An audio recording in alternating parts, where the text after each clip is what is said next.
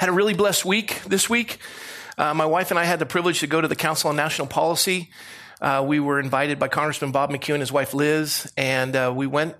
And I was real excited to go. There was a number of great speakers. The first day we were there, it was a panel discussion. It had our own Kevin and Sam Sorbo, also Kirk Cameron, who's from our community. They were up there and they were talking about influencing arts and entertainment, the cultural mountain of influence. They did a great job. And then I loved hearing them, but I have access to them and I can hear that stuff.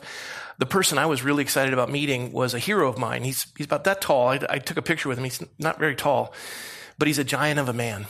And his name is Dr. Larry Arnn. He's the president of Hillsdale College.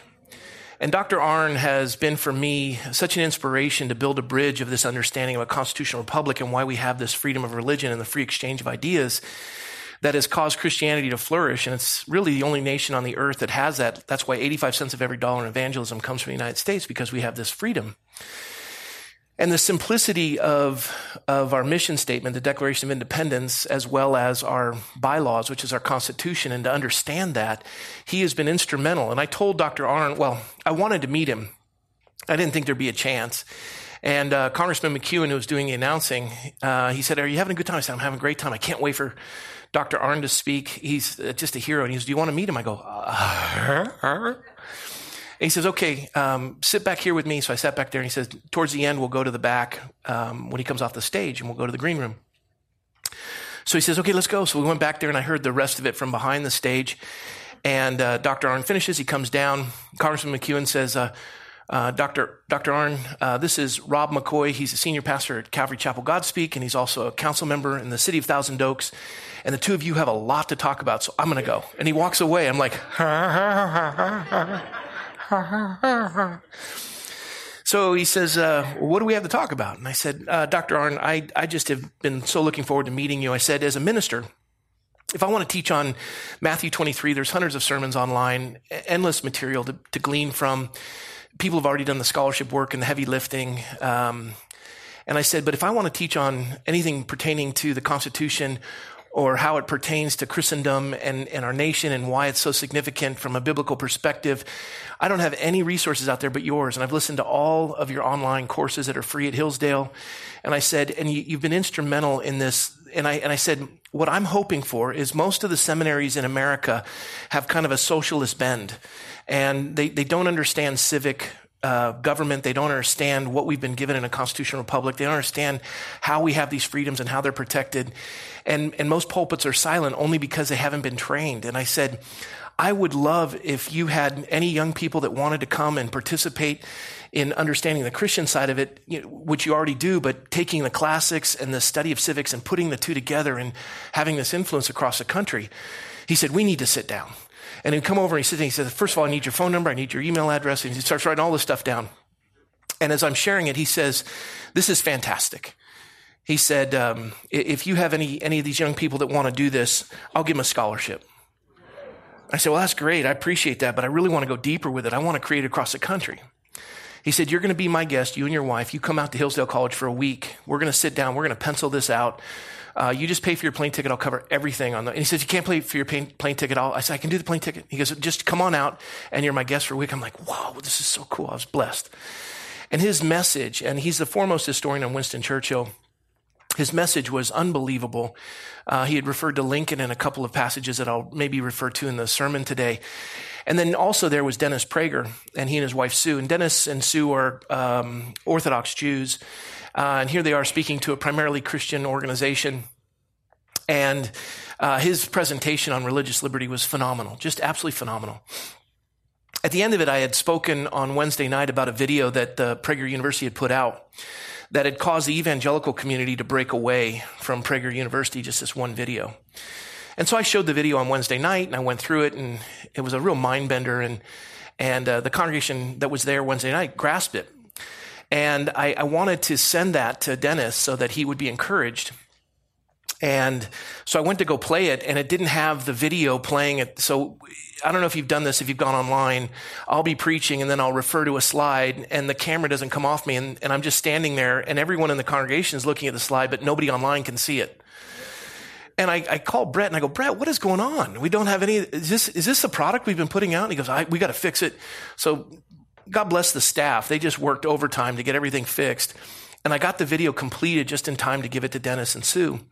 And it was such a neat tie-in to everything that we've been doing as a congregation. And I was so blessed. And so Michelle and I left on yesterday, Saturday. We came back. And then after this service, I fly to Sacramento for Church United. 100 pastors in California are going to be meeting with assembly members, state senators, this whole idea of understanding civic government and the pulpit. And this is a huge move. So, and really it is a paradigm shift, because most churches, and a lot of you still, especially if you're visitors, you're thinking church politics, that's just, then you don't understand, first of all, what we've been given, and you don't understand the role of the church. And as you spend more time, and I would encourage you, you'll start to see the connection between the two. Yeah, there's a separation of church and state. You keep the state out of the church, but not the church out of the state. This is our conviction. This is how we operate. And John Adams said, only a moral people can govern a republic. And I had said to a group sitting at our table, I'm conservative. I said, oh, that's great. I'm glad you're conservative. Super. And we support conservative candidates. Oh, great. My comment to one of them was, anyone in our congregation that comes on a Wednesday night, if someone says, can I get your support for office? I'm running for office. They've been trained on Wednesday nights to say, oh, sure, but you're going to swear to defend the Constitution against all enemies, foreign and domestic. So could you please tell me how many articles there are in the U.S. Constitution? And the guys at the table going, I don't even know that. There's 7, by the way. And according to the U.S. Constitution, the preamble, can you tell me who the sovereign of the United States is? Who's in charge? It's we the people. And then I said, how many amendments are there? You asked anyone running for... well, you're swearing to defend them, and you don't know what they are. How can you defend something you don't know? And we the people, we're the sovereign, and they represent us. And if we don't know it, how can we hold them accountable to knowing it? Anyone tracking me? So you have this gift of freedom, but if you don't understand it and you don't develop it and you don't educate, we lose it. And what we're going to see in the text today is the one way, and the one way that truth is suppressed is by making it unbelievably, you convolute the truth with complication. You make it burdensome, and you regulate it to the point where nobody understands it. And I'm going to set up one more thing before we read. If you've come to the church and you say, I haven't stepped foot in a church in a while, and I've stayed away from the church because the church is full of hypocrites. And praise the Lord you're here, because there's room for more.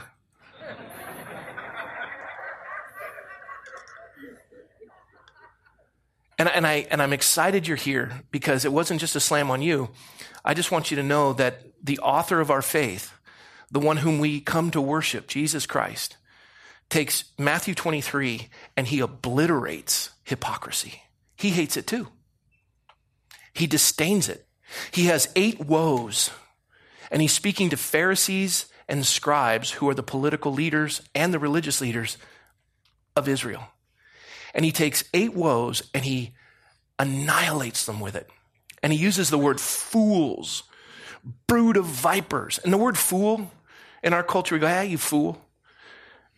Bigger meaning in the Hebrew mindset, moron, idiot. That's what he's saying.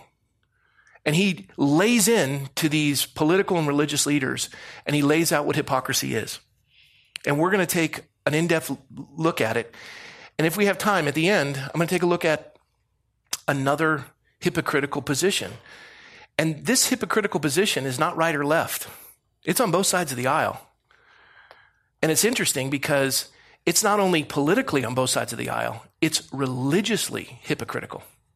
And we'll take a look at it. So please stand for the reading of the word of the Lord. Most people are like, I want to go. Or maybe you're excited. I don't know. We'll see. Verse 1. Chapter 23, then Jesus spoke to the multitudes and to his disciples, saying, the scribes and the Pharisees sit in Moses' seat.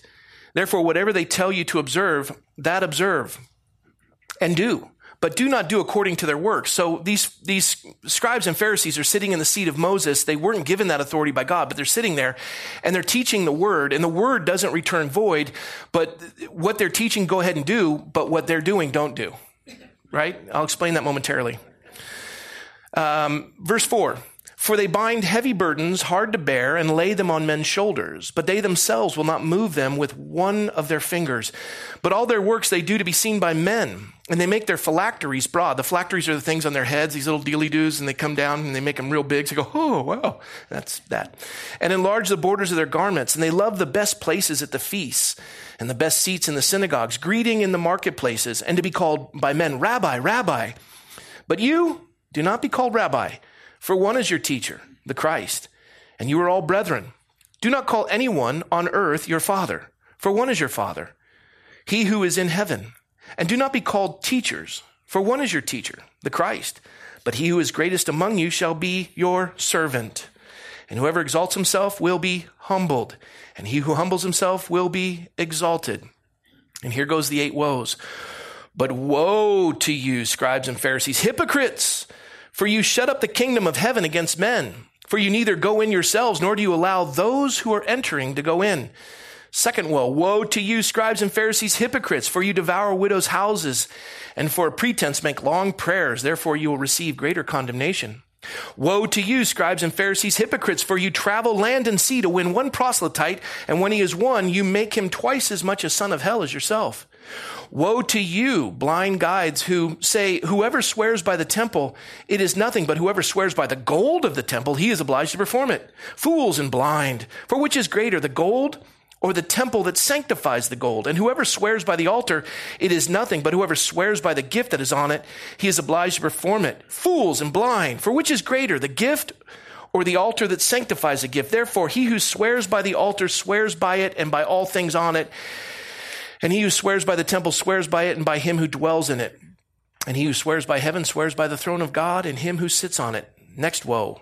Woe to you, scribes and Pharisees, hypocrites, for you pay tithe and mint and anise and cumin. Those are little spices, tiny. They break it down to the littlest seed, 1/10 of each seed that you have. And have neglected the weightier matters of the law, justice and mercy and faith. These you ought to have done without leaving the others undone. Blind guides who strain out a gnat and swallow a camel. A camel is the largest unclean beast in the known world, and they're swallowing one whole. Verse 25, woe to you, scribes and Pharisees, hypocrites, for you cleanse the outside of the cup and dish, but inside you are full of extortion and self-indulgence. Blind Pharisees, first cleanse the inside of the cup and dish, that the outside of them may be clean also. Woe to you, scribes and Pharisees, hypocrites, for you are likewise whitewashed tombs, which indeed appear beautiful outwardly, but inside are full of dead men's bones and all uncleanness. Even so, you also outwardly appear righteous to men, but inside you are full of hypocrisy and lawlessness. Woe to you, scribes and Pharisees, hypocrites, because you build the tombs of the prophets and adorn the monuments of the righteous and say, if we had lived in the days of our fathers, we would not have been partakers with them in the blood of the prophets. Therefore, you are witnesses against yourself that you are the sons of those who murdered the prophets. Fill up, then, the measure of your father's guilt. Serpents, brood of vipers, how can you escape the condemnation of hell? This is a really sweet sermon by Jesus. He's such a precious, just loving. Okay. Therefore, indeed, I send you prophets, wise men, and scribes. Some of you will kill and crucify, and some of them you will scourge in your synagogues and persecute from the city. By the way, 10 of the 12 prophets will die martyrdom. Or 10 of the 12 apostles will die martyrdom. So this is prophetic. Verse 34. Therefore, indeed, I send you prophets, wise men, scribes. You kill, crucify. Some of them you'll scourge in your synagogues, persecute from the city and city, that on you may come all the righteous blood shed on the earth, from the blood of the righteous Abel to the blood of Zechariah to the son of Berechiah, whom you murdered between the temple and the altar. Assuredly, I say to you, all these things will come upon this generation. And then finally, O Jerusalem, Jerusalem, the one who kills the prophets and stones those who were sent to her. How often I wanted to gather you together as a hen gathers her chicks under her wings, but you were not willing. See, your house is left to you desolate. For I say to you, you shall see me no more till you say, blessed is he who comes in the name of the Lord. Lord, we ask your blessing on the study of your word, and Holy Spirit, lead us into all truth. Lord, prepare our hearts to receive all that you'd have for us. And we thank you that we live in a land where there is the free exchange of ideas. that you've given us freedom. Now, the attempt to suppress that so that one voice could not be heard, but yet, Lord, you allow us to contend for that freedom that voices could be heard. And we're grateful that we would know the truth and the truth would set us free. So, Lord, bless our time together, we pray, and we thank you in Jesus' name. Amen. Well, have a seat, relax, but not too much.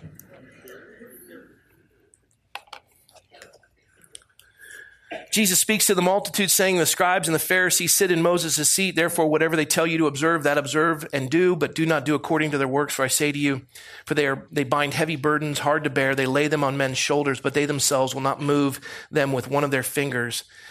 But all their works they do to be seen by men, that they make their phylacteries broad and enlarge the borders of their garments. They love the best seat. They love to be called rabbi. They love to have the best seat at the table when it's time to eat. The Lord says, don't let any man call you father. Don't let him call you teacher. This idea is he's saying that you have one teacher, that's the Lord. And he lays this out to them. And what's fascinating about it is in this passage of Scripture, Jesus addresses with 8 woes this word hypocrisy. Hypocrisy. Hypocrisy complicates instead of simplifies. Hypocrisy complicates instead of simplifies. Hypocrisy complicates instead of simplifies. Truth simplifies. Truth simplifies. Hypocrisy complicates. I'll give you an example. Truth is cutting and it hurts. Yes? Truth is cutting and it hurts. I used to get my laundry done, my dry cleaning done when I was in San Jose across the street, and there's a Chinese lady. Her name was Sarah, and I'd walk over with my laundry, and back then it would be like 3 weeks. I couldn't pick up my laundry because I didn't have the money to pay for it, so I'd just sit there. So time would pass between visits, and I remember walking in there to go pick up my laundry. She goes, "You've gained weight, you're fat." And I go, "Sarah, thank you for your truthfulness. I just want to tell you about American culture. We usually do it a little differently. You look very happy. You look like you've been enjoying yourself lately."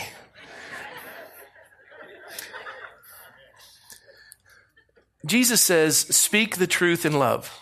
Speak the truth in love. You've often heard me say that truth without love is brutal, i.e. Sarah.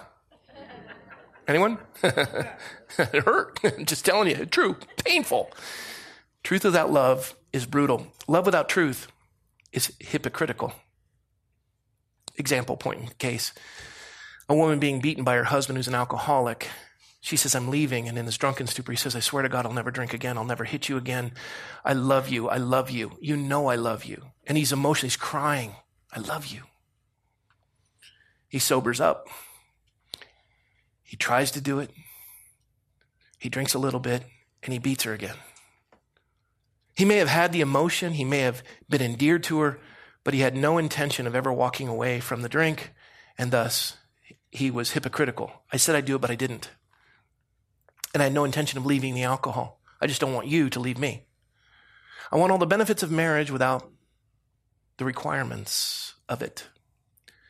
So love without truth is hypocritical. Truth without love is brutal. You speak the truth in love. There's a balance.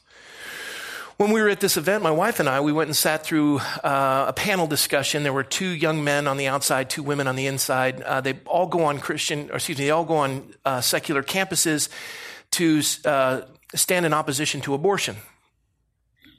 And they get beat up and they get reviled and they get maligned and on and on and on. And the 2 outside, the guys on the outside, are confrontational. They're contending for ideology. And when you listen to them, they're saying, this is an ideological battle. We're contending. They're the enemy. We are fighting for ideological high ground. We have to confront this. It's brutal. You have to contend in their vernacular. You've got to do these things. And you're like, whoa, yeah. And the 2 gals in the center saying, well, we do the same thing, but we're dealing with individuals and we're dealing with broken people. And we're understanding and sympathetic. We're dealing with broken people. And one of the guys on the outside says, I get that, but this is what we're doing. And the girls go, well, this is what we're doing. And in the room, and I'm over there going, yeah. And then I listen to the girls, well, yeah. Did y'all get that? And I'm thinking to myself, if I were a Jew in Auschwitz, I wouldn't go up to the Nazi guard and say, what's your brokenness that would bring you to this place? If I were a slave on a plantation in the South, I wouldn't go up to the plantation owner and say, what brokenness brought you to this place of doing this brutality? You're tracking the two guys on the outside, yes? Yeah. But in the same regard, we're to love those. We do good to those who persecute us. We love our enemies, right? Yes? I didn't say that. Jesus did. Hello?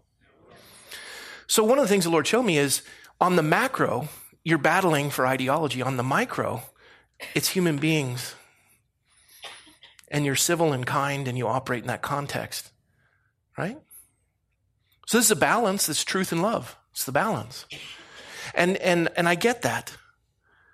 But what happens is, and what you see here is you have these religious and political leaders, these Pharisees and these scribes who are putting heavy burdens on the people, hard to bear. They lay them on men's shoulders. As an example, the Sabbath, Jesus said, the seventh day is holy unto me, rest. For 6 days I created, the seventh day I rested. You do the same. And it's simple, rest. Take a day off. Well, these Pharisees and these scribes wrote 40 volumes of a Talmud strictly dealing with the Sabbath. And the rules that they put on the Sabbath, you have to wash your hands with a half eggshell of water 3 times on this hand, 3 times on that hand. Your hands have to be down so they drip down. And, you've got all these rules and regulations. You're not allowed to walk this distance. You're not allowed to carry. You're not allowed to, if you spit on the ground, that's considered making mud, which is making brick, and that's not acceptable. And it's like, what? 40 volumes of how to observe the Sabbath. I've been in Israel on the Shabbat, the Sabbath, and the only elevator open as everyone's waiting in the lobby was the Shabbat elevator. I'm like, hey, there's an open elevator. My wife and I get in it. Well, this is so great. And it closes on its own. Wow, I didn't even have to press a button. Goes up to the first floor. Bing, opens up. Oh, not on the first floor. I'm on the 17th. Bing, closes. Goes up to the second floor. Boom, opens up, closes. I'm like, I could have walked up the stairs quicker. And 17 floors. Bing, bing, bing, bing, bing, bing, bing, bing. It's so that you don't have to press a button and work on the Sabbath. That's not relaxing. That's irritating. I mean, is the Lord going to condemn me for going 17th floor?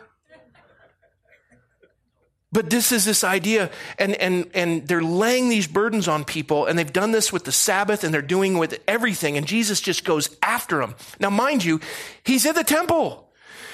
The Pharisees are here, and so are the scribes, and he is lighting them up. And everyone's going, yeah. And the Pharisees like, kill him. And they will shortly. And he is calling them to account. And this is a political confrontation, a cultural transformation. Truth is confronting evil. And it is clashing. And he is using heavy words, hypocrite, brood of vipers, fools, morons. Boom. Bam, bam, bam, bam, bam. And you see this and you're stunned by it. And what he does is he says this idea, they go around, they want to be called rabbi. Now, people often come to me and they say, Pastor Rob, I go, call me Rob. Well, you know what? You have 2 choices. You can call me your gracious, forthright, magnanimous, illustrious potentate, or you can call me Rob. And they go, Rob. Thank you. And I have a doctorate. I worked hard for that. I expect to be called doctor. Now, I understand that. And if a guy has a drill in his hand and I paid him a lot of money and he's going after a root canal, I'm going to call him doctor. Because otherwise it hurts more. I'm a doctor.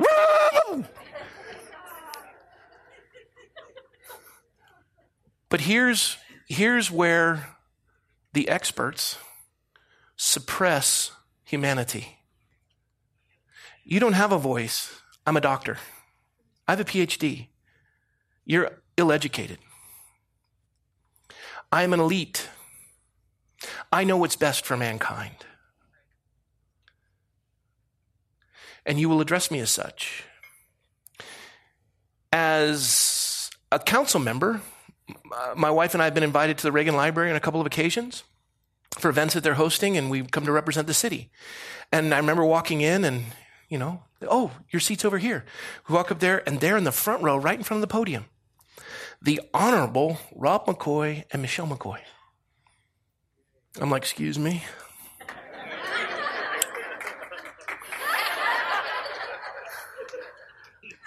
The truth of it is I look at that and I go, is there someone else coming? I know who woke up in my body this morning. The word honorable doesn't apply here. And I don't know what happened between when I was me and now I'm supposedly that. Right? Now, I have to tell you, I like sitting in the front row. I like having bird's eye view, and I like having lunch afterwards with the speaker. That's kind of cool. It's pretty lovely. And they usher you in and they give you the special spot. But the reality is they're wanting to honor you. I didn't ask for it. They put you there. But if I demand that, we're in trouble. And quite honestly, I like sitting in the back. When we were at the CNP event, I was all the way in the back. I like sitting in the back because I'm usually playing on my phone. I can't do that in the front. I listen better when I'm playing solitaire. Just simple. And if you have a problem with that, just watch the council meetings. I'm kidding. I'm kidding. Totally kidding. In a serious sort of way. But as you do this, here's one of the things. If you expect to be put in the front, you're in trouble. And Michelle and I, we come to the dinner that night, and the two folks that invited us, Congressman McEwen and his wife Liz, we were their guests at the CNP. And then there was another gold member, and they're, couple, and I think it's like $30,000 to be a gold member. You pay annually, and they invite us, and this is so exciting. And we were hanging out with them, and they're dear friends. And it comes time for the dinner. Dennis Prager's speaking, and we're like, oh, this is so exciting. And to get the list of where the tables are. Oh, I hope you're sitting with us. Oh, yeah. And we look on it, and we're on table 4. And so the gold couple's over there, and Bob and Liz are at table 2, and we're looking for our name. Oh, table 27. Is it in the room? And seriously, it's like you got to pack a lunch to go find the table. And we sit down at the table, and I loved it. I absolutely adored it. And we're sitting next to neat couples and having a great time and laughing and just enjoying ourselves. And at the CNP meeting, it's all the wealthy in Christendom contending for culture. And then there's people with ministries that need money from the wealthy people that are attending. And so they know what they've signed up for, and everybody's networking and trying to make money for their ministries. I have no interest in that. They're all in the book of Who's Who. I'm in the book of Who's He. And I'm sitting in the back, just Michelle and I are enjoying the speakers and really being blessed by it and listening to some great, great presentations.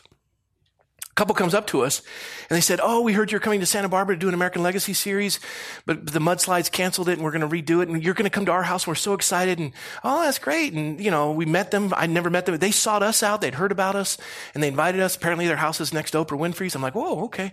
Somebody said, oh, they're really rich. And I'm like, oh, that's great. I don't care. I don't need their money. I'm not interested in it. It's irrelevant to me.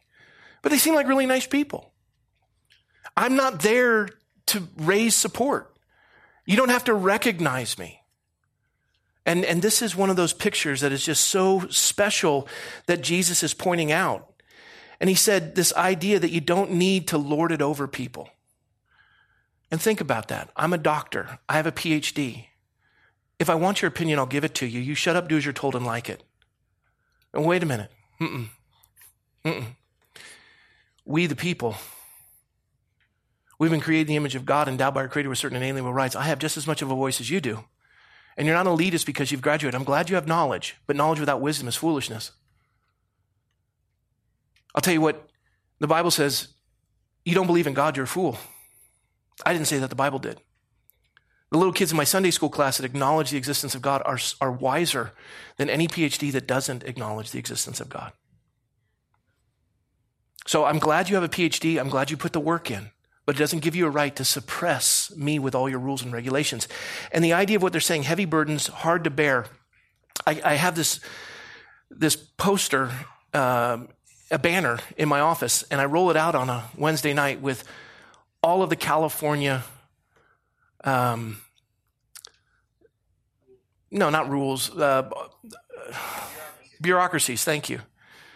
And just rolls down half the aisle. Everyone's, hundreds of them. And every one of them is staffed, and they all are paid with taxpayer dollars and pensions, and rolls it out. And if I were to do the federal government, it would go to the parking lot. And it's fascinating to just, are you kidding me? And each of those has rules and regulations. And if you try to run a business in California and the rules and regulations, it's impossible. And they put this burden on you, but they don't adhere to them. You have to buy this type of health care, but we get to get what we want. You have to do this, but we get to do this. And they lay all these burdens and heavy issues on you. And this is what Christ is addressing. And it's angering him.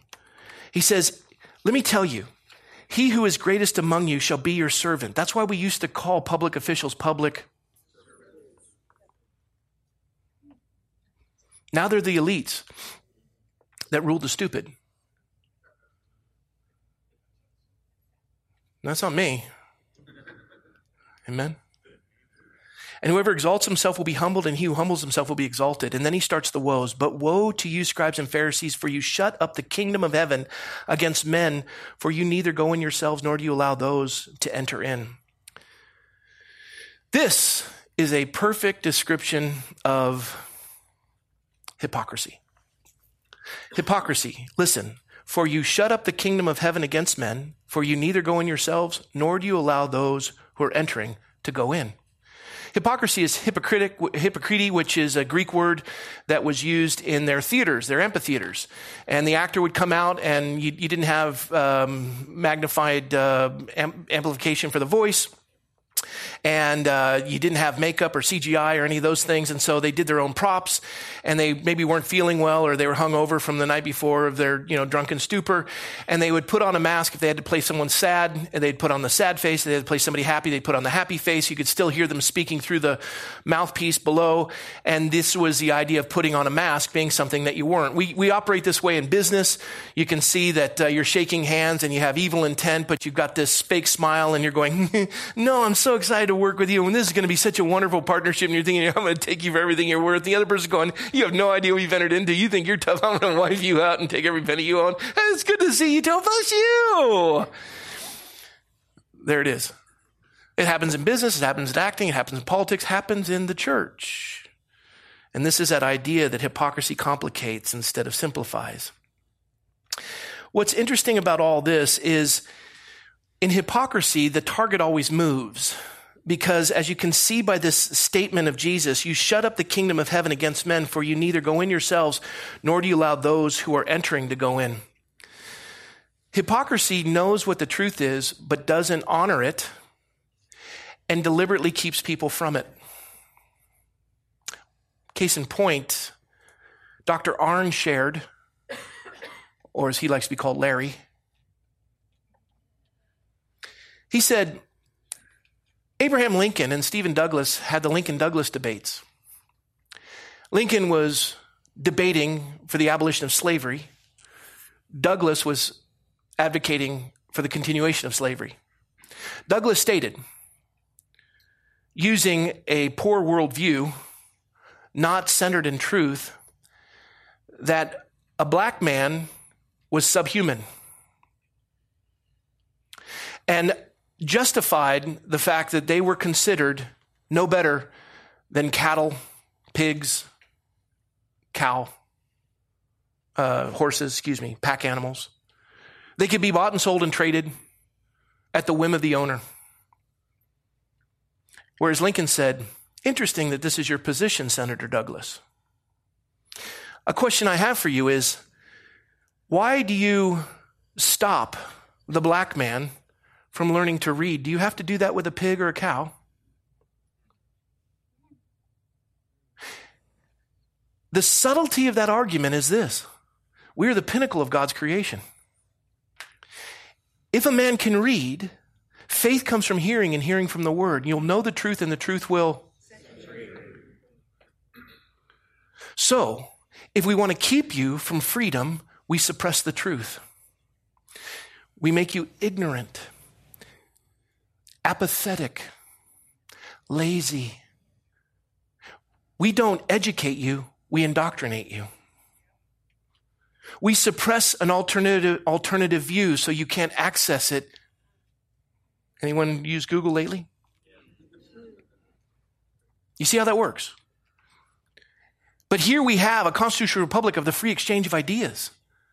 But if my ideas don't hold weight in debate, then the way that I push mine forward is to silence you and no longer give you a voice, and then I can force it on you. That's called fascism. It's called communism. It's called socialism. We control it. your freedoms are done. We'll tell you what you can think, what you can wear. We'll control the businesses. And in this case, this is what you see. And you don't educate in order to subjugate. And that's the Pharisees. That's hypocrisy. Do you understand this? They do. Do you understand this? And so he lays this out and he says, woe to you. And that word woe is awful when God's saying it. Be careful. He goes further. He says, woe to you, scribes and Pharisees, hypocrites. You devour widows' houses and for pretense make long prayers. Therefore, you'll receive greater condemnation. There's no bigger stick to hit somebody over the head with than God, and to use that to extort money from people. Well, I remember one woman, a widow in Fresno, California, that listened to a minister, and she'd send in her life savings. Her life savings. I won't go into the minister, but I'll just tell you this. They have an air-conditioned doghouse, and they fly jets. And that woman was left for us to care for because all of her funding went to this ministry. And that minister knows how to use God's word in God's name, and it's God. God. God.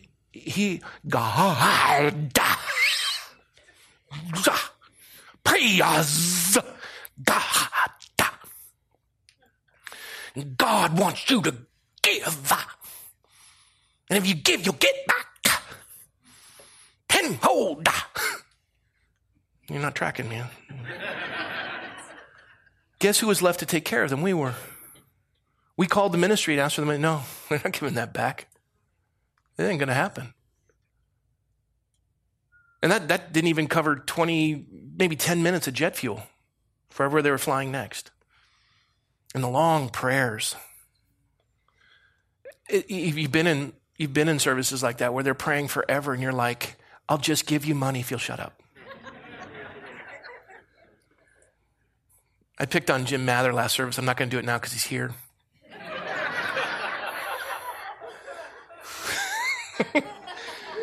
But people say, Pastor, would you pray for the meal? I say, sure. Lord, thank you for this food. In Jesus' name, amen. I didn't even have time to bow my head, Pastor. Sometimes it's a little longer. I'll say, Lord, thank you for the food and for the company. In Jesus' name, amen. Others do their morning devotion while my food is getting cold. And I'm thinking, come on, man. I didn't say Jim Mather's name, but I was saying, come on. Now, I understand that there's a desire to let everyone, and I get all that. And for Jim and anyone else who prays like that, that's not what the Lord is pointing out here. It's folks trying to manipulate through their prayers and reiterating the guilt and the condemnation until they can take your pocketbook. He says, woe to you, scribes and Pharisees, hypocrites, for you travel land and sea to win proselytes, and when he is one, you make him twice the son of hell as you are. And you find these folks that are bent and twisted, and you manipulate them and teach them to be just as wired as you are. And you just feed them, take away any other access to any other material, and tell them, and this idea of a world utopia, a world utopia. I watch as our seminaries are doing it. We've removed a whole contingent of scripture. We pour into these young folks. They come in and they have no idea of the rest of the world. And we manipulate the teaching. And why California spends unbelievable amounts of money on education, yet we are below the top 40 in the nation of 50 states. 56% don't graduate in the LA Unified School District. This is heavy. And so as you go through this, he says, woe to you blind. And by the way, that's not education, that's indoctrination. And you're making them to believe what it is they're supposed to believe, and you suppress the truth. Woe to you blind. We don't teach them how to learn. We just tell them what they're supposed to know.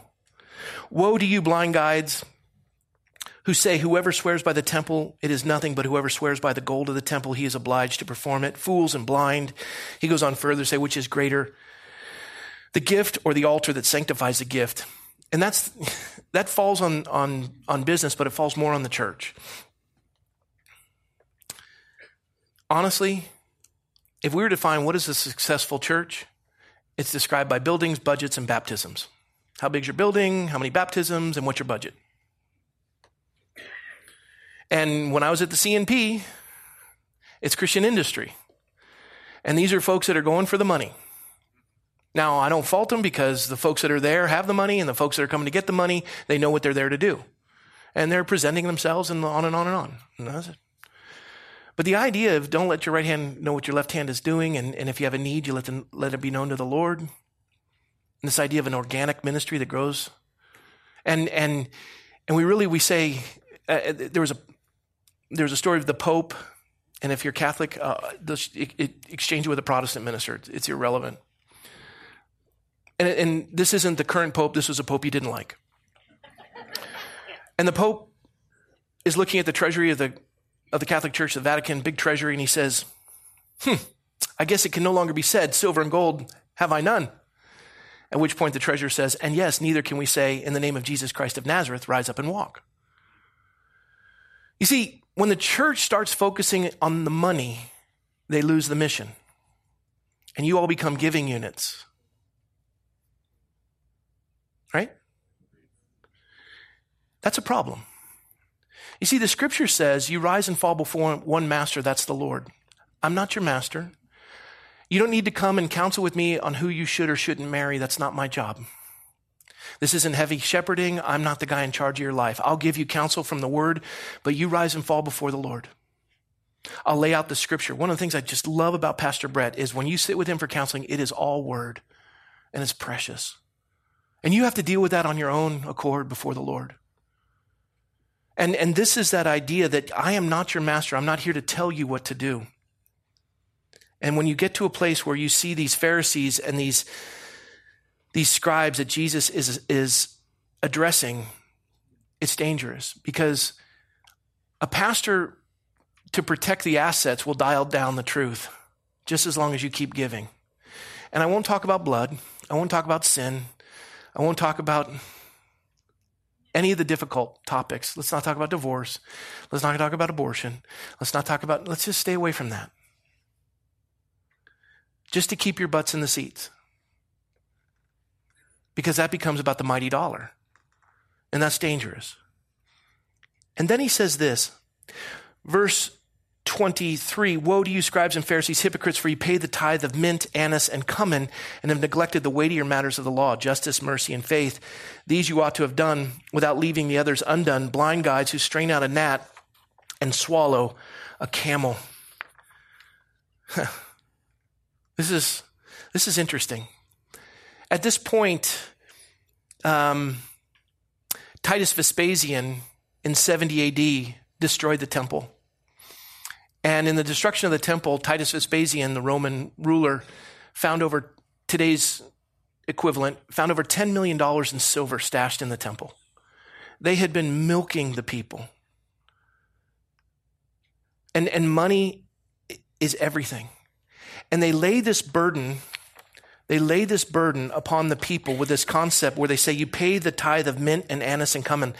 You are requiring the people to give a tenth down to the seed. Anise and cumin are seeds, down to the 10th. Now, I have to tell you something. And there are folks that would be like, please don't do this. Tithing is not a commandment for the church. Some of you are like, oh, praise the Lord. Amen. It isn't you're not bound by tithing. Abraham wasn't bound by the tithe. He gave it willingly. He was bound to circumcise. And you see in Acts 15 where the issue that they were arguing over in the church was, are they to be circumcised or not whether they're to tithe. You don't see tithing in the book of Acts. You don't see it taught in the 4 Gospels. You don't see it expounded upon anywhere in the epistles.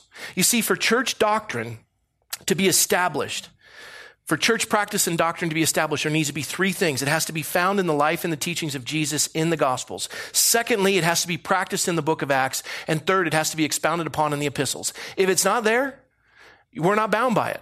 Foot washing. You find 1 reference or 2 in the Gospels. You don't find it anywhere in the book of Acts. And you kind of see it alluded to in the epistles. So we don't practice foot washing. And I'm glad because you don't want to see my feet, especially right now. I have an ingrown foot, toenail, it's awful.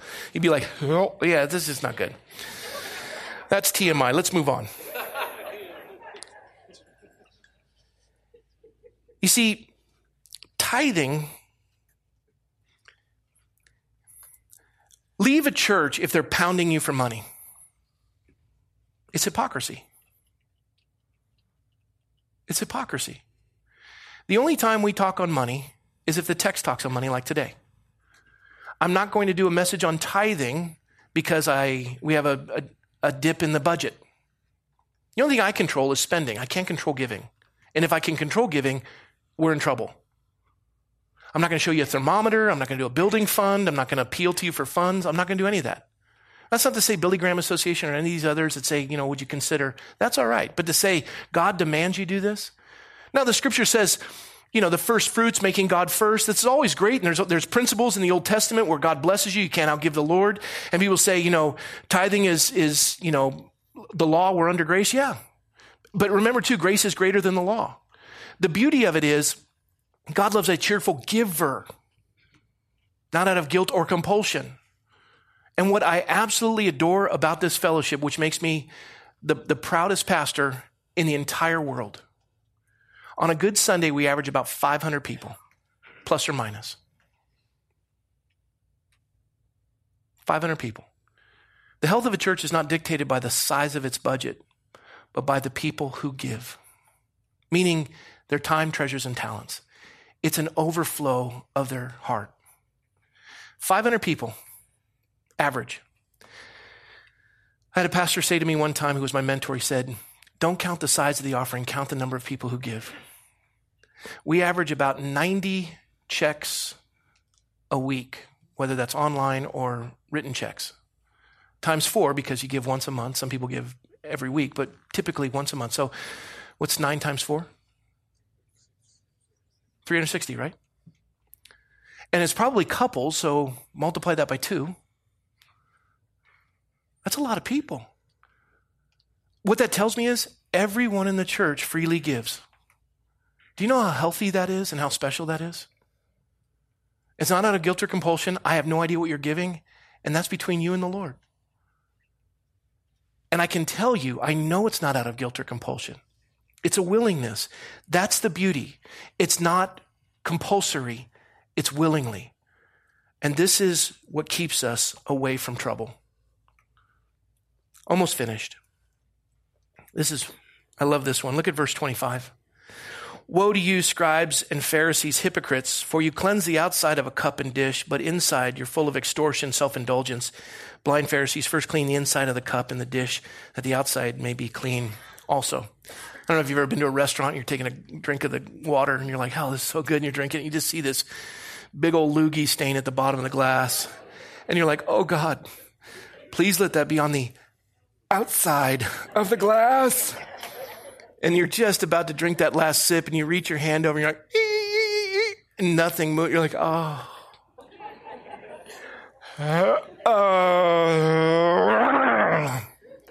Anyone? Nobody likes that, right? Oh, the outside was so clean, and the inside is just not good. It's kind of like that. Cleanse first the inside of the cup so that the outside is also clean. Here's the thing. We don't want people to look into us internally. We want to make rules and regulations that you have to follow that we don't. And people who are typically legalistic, saying don't drink, smoke, or chew, or hang around with those who do, are the ones that want to keep you at a distance because they don't want you to look at their own life. And really what the Word of God says is clean up your side of the street, and then people are moved by your life. But if you're walking around and you're a heresy hunter and a hypocrite, and you're telling people, you need to decide, you can't, not, I'll tell you what, you spend a little time looking at their life, and you're going to realize it is a big loogie at the bottom of their cup. Everybody got that? Let's move on. Woe to you, scribes and Pharisees, verse 27, hypocrites, for you like whitewashed tombs, which indeed appear beautiful outwardly, but inside are full of dead men's bones and all uncleanness. And what they would do, he says, even so outwardly appear righteous to men, but inside you're full of hypocrisy and lawlessness. It's the same thing that he was expressing with the cup. But actually in Israel during the Passover, and Jesus is there getting ready for the Passover, and what they would do as an act of courtesy is if you stepped over a tomb or a burial site, you were unclean and you couldn't participate in the feast. You travel all the way from the diaspora, from all points of the world to come to Jerusalem to celebrate the Passover. And you step on a tomb and you're unclean and you can't do it. It's like waste of a trip. So as convenience, they would whitewash all these tombs so you could see them. You're like, oh, okay. See here, I'll show you a picture. Well, first there's another dirty glass, but then we'll go to this. Whitewashed tombs, a better picture yet. Look at that. This is what you would see. And you go, oh, stay away. And you just really keep distance from that. And you didn't want to get near the tomb so you could go to the Passover feast. And at this point, when Jesus is speaking, all of these have been whitewashed, a fresh whitewash. And he points to them, and they're the Pharisees, they're the scribes, and he goes, that's what they are. They look really pretty on the outside, but inside they're full of dead men's bones. You are dead. Now you want to talk about just calling somebody to account. He is laying it out, and he is thumping them with it. And then the last thing he says is he says, woe to you, scribes and Pharisees, hypocrites, because you build the tombs of the prophets, adorn them with monuments of the righteous, and say, if we had lived in the days of our fathers, we would not have been partakers with them in the blood of the prophets. Therefore, you are witnesses against yourself that you are the sons of those who murdered the prophets. And he goes on to describe what they're going to do to 10 of the 12 apostles. And here's the point.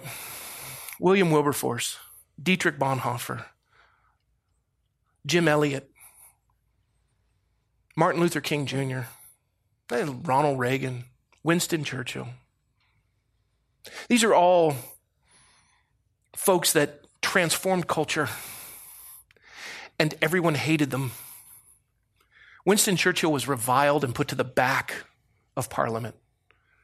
If you haven't seen Darkest Hour, you need to. He was reviled and put to the back of Parliament, and they broke the glass and brought him forward because he's the only one who could contend with Hitler and called him evil. But nobody wanted anything to do with him. And what's amazing is they're fighting him, and he ends up transforming the Western world and saving it, and everyone attaches themselves to Winston Churchill today.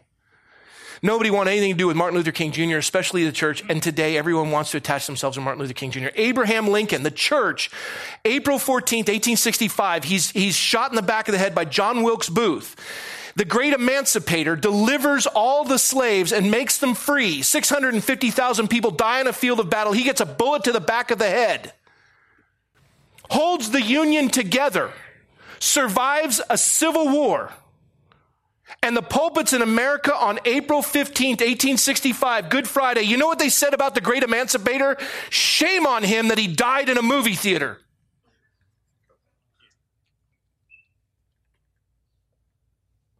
We love to push and declare ourselves righteous at the expense of someone who's trying to change culture and think ourselves moral. I tire of that. Any donkey can knock down a barn door, only a carpenter can build one. And anyone who steps out to take a lead, we kill them. And then when they succeed, we were always for them. I was always for them. That's what Jesus is saying. These 12 men changed the world, turned it right side up. 10 of the 12 were murdered. And we call them St. Paul, St. John, St. Peter, St. Matthew. That is the picture.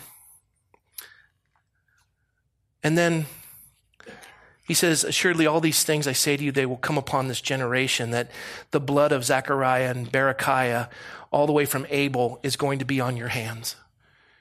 And within a few short years, all of Israel would be destroyed. They would lose their land. The last piece of real estate the Jews held was Masada. The Romans conquered them. They didn't want to be killed by the Romans, so they committed suicide. The last one to draw straws or whatever the game was that they played killed himself, which was a violation, but took it upon himself so that the Romans couldn't have the satisfaction. They actually found the game up on Masada when they got there. It's still there. It still exists. Fascinating. It wasn't until 1948, 70 years ago, that Israel became a nation and got their property back. And God had said, righteousness exalts a nation, but sin is a reproach to any people. Your political leaders will cause your nation to be wiped out. And he was true to his word. And all the money in the temple was taken by the Romans, and they were eviscerated. And you know how they got a nation back in 1948? It took 6 million Jews in the Holocaust to be killed. So when they liberated the concentration camps and they saw all these emaciated Jews, they didn't know what to do with them. Europe still was anti-Semitic and they didn't want anything to do with the Jews, but they saw what had been done to humanity and they didn't want them to come into their country, so they put them back in the concentration camps. We didn't have anywhere else to put them. They liberated the concentration camps and put them back in there to live, but they gave them food. And everyone's like, I don't want the Jews in my country. I don't want the Jews in my country. And they all looked and they said, well, there's swampland in the Middle East. Apparently that's where they came from. Let's let them go back. Balfour Agreement, they send all the Jews back. And the UN agrees. Well, all the nations agreed. Let's put them there. 1948. That's a hand of God giving them a foothold in the world. The only democracy, republic in the entire 1040 window. And the day they declared their independence, every nation invaded them.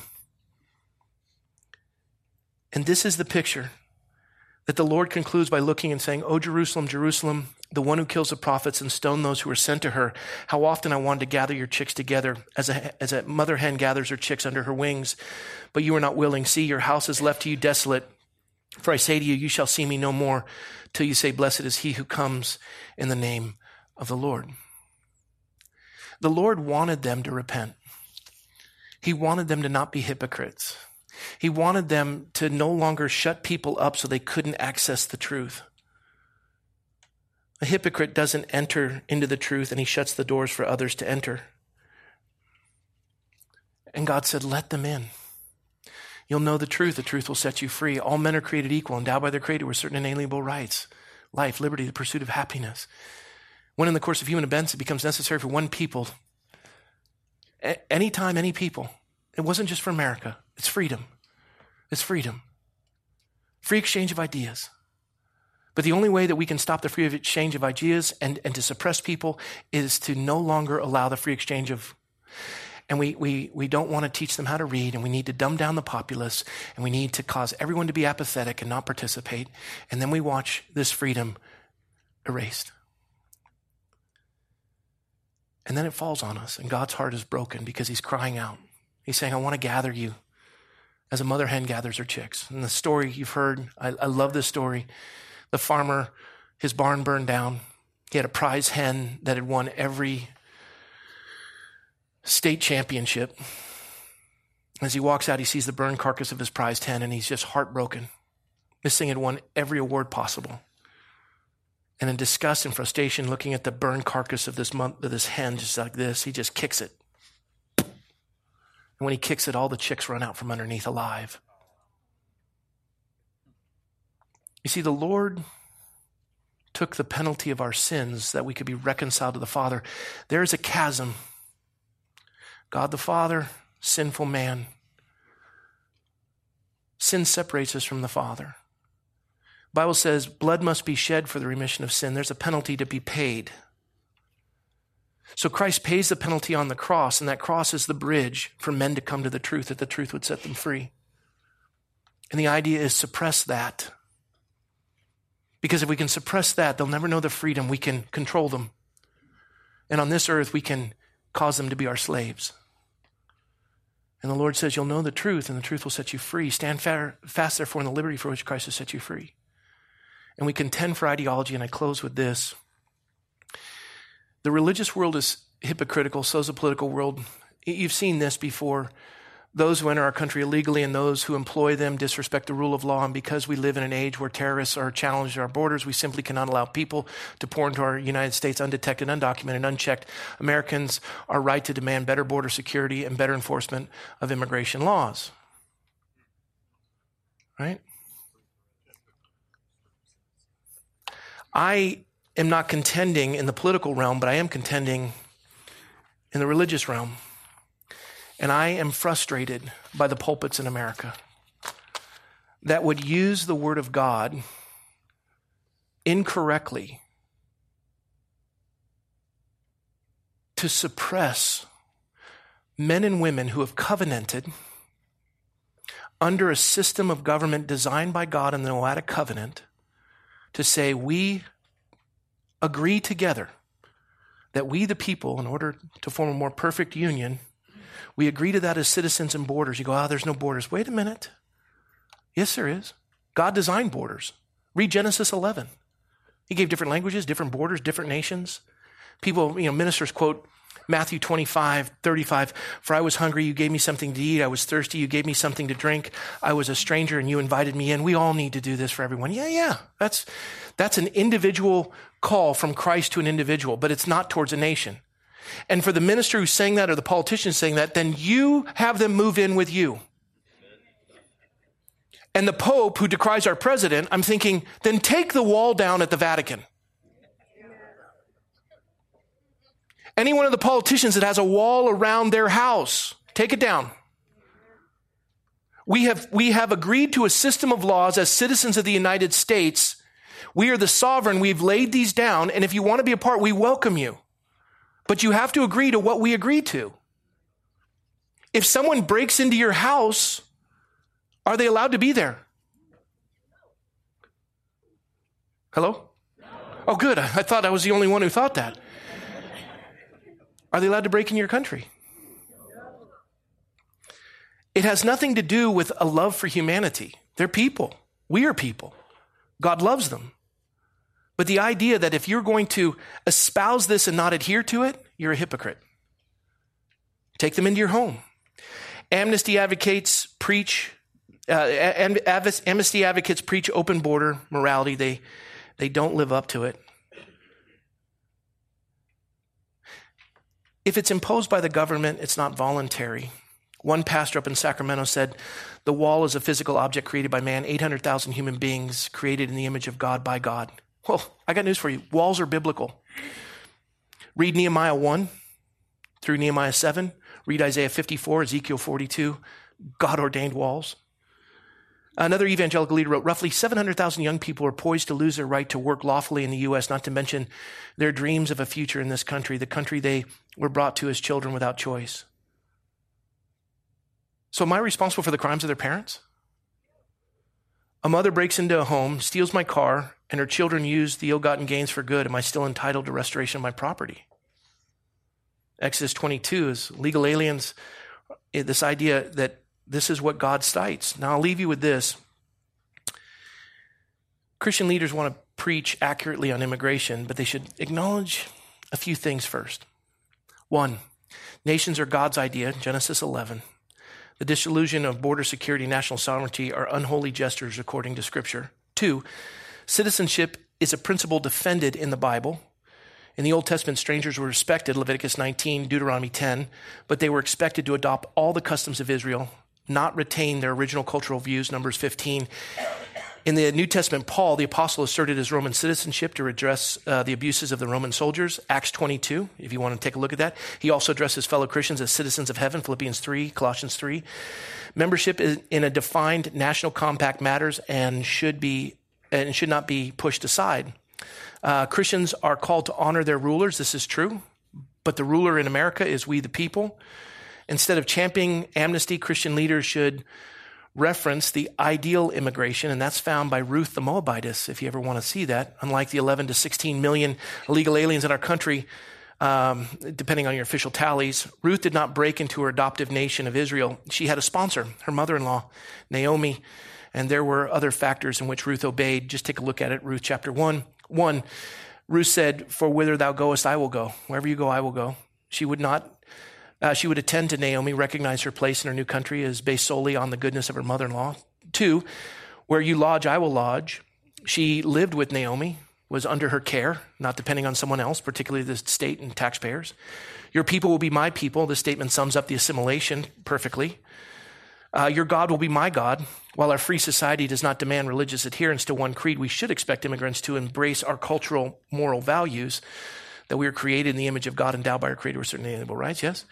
Where you die, I will die, and there I will be buried. Ruth pledged a complete break with her pagan country and culture, and she refused to abandon her new country or identity, and her new country. So, the very least, politicians and pastors should stop shaming the public by misusing Scripture. And I would say this: every country has a right to strong borders, safe citizens, and secure sovereignty. These are not unchristian expectations in the slightest. You see, folks, if you don't know what God says and you suppress the truth with a lie, you will be indoctrinated, not educated. And the Lord has come that you would know the truth, and the truth would set you free. Study to show yourself approved unto God, a workman who need not be ashamed, rightly dividing the word of truth. And if you don't know what that is and you are not equipped, you cannot give a reason for your faith in season and out of season. You can't contend for culture or what is right unless you read. We don't do 52 weeks of biblical literacy so that you are illiterate at the end of 52 weeks. And we don't want just 4-year-olds reciting it. We must be a biblically literate culture and be prepared to transform the culture for those things that set the populace free. This is a nation of laws. Those laws have come for the reasons to set us free. And it's about time we understand that and protect that. And hypocrites will do their best to convolute it and suppress you. But Christ has come to set you free. Your yoke is easy and your burden is light. Jesus says, come to me, all you are burdened and heavy laden. For my yoke is easy and my burden is light. I've come that you might have life and life more abundant. A place where you can raise your family, expansive borders with joy. And to raise them in the truth, that they would know the truth and the truth would set them free. And who they are and what they're created to do. And they're not subjected to any ruler, but they've been created in the image of God with inalienable rights. What a great, great gift we've been given. Do you know this? Don't lose it. You see, we're not here for our generation. We're here for the ones coming up behind us. Fight for it. And may God bless you in that endeavor in Jesus' name. Amen. Lord, thank you for your word. We thank you for this day, and we thank you for the truth that we've come to know, that the truth would set us free. Lord, we pray that as we have examined these woes, that we would not find ourselves hypocritical, but that we would clean up our side of the street. That we wouldn't be whitewashed sepulchres or glasses that are cleaned on the outside but not the inside. That our lives would be lived as servants. That we would humble ourselves in the sight of the Lord and he would lift us up. That we'd love our enemies and do good to those who spitefully use us, but like you did in the public square, Lord, we would contend for ideology and Lord, that there would be a balance. So God, with your wisdom and knowledge that you impart to us, that the fear of the Lord is the beginning of wisdom, we pray that you would empower us to do the same. We thank you, Lord, for your goodness. We thank you for your word. And we love you in Jesus' name. Amen. In a moment, I'm going to ask you to stand, and we're going to close with a song that will teach you the scripture.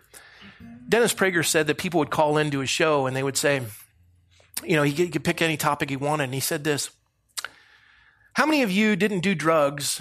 And if you didn't do drugs, why? Call in and tell me. He said, hundreds of people called in with the exception of one or two. He said, every other caller called in and said, I didn't do drugs because I feared my mother or I feared my father. None of them said, I didn't do drugs because I loved my mother or I love my father. You see, we think, oh, we're a broken culture. We need to be loved more. No, we need to fear God and fear our parents and do what is right. And I'm not talking about scared to death. I'm talking about honor.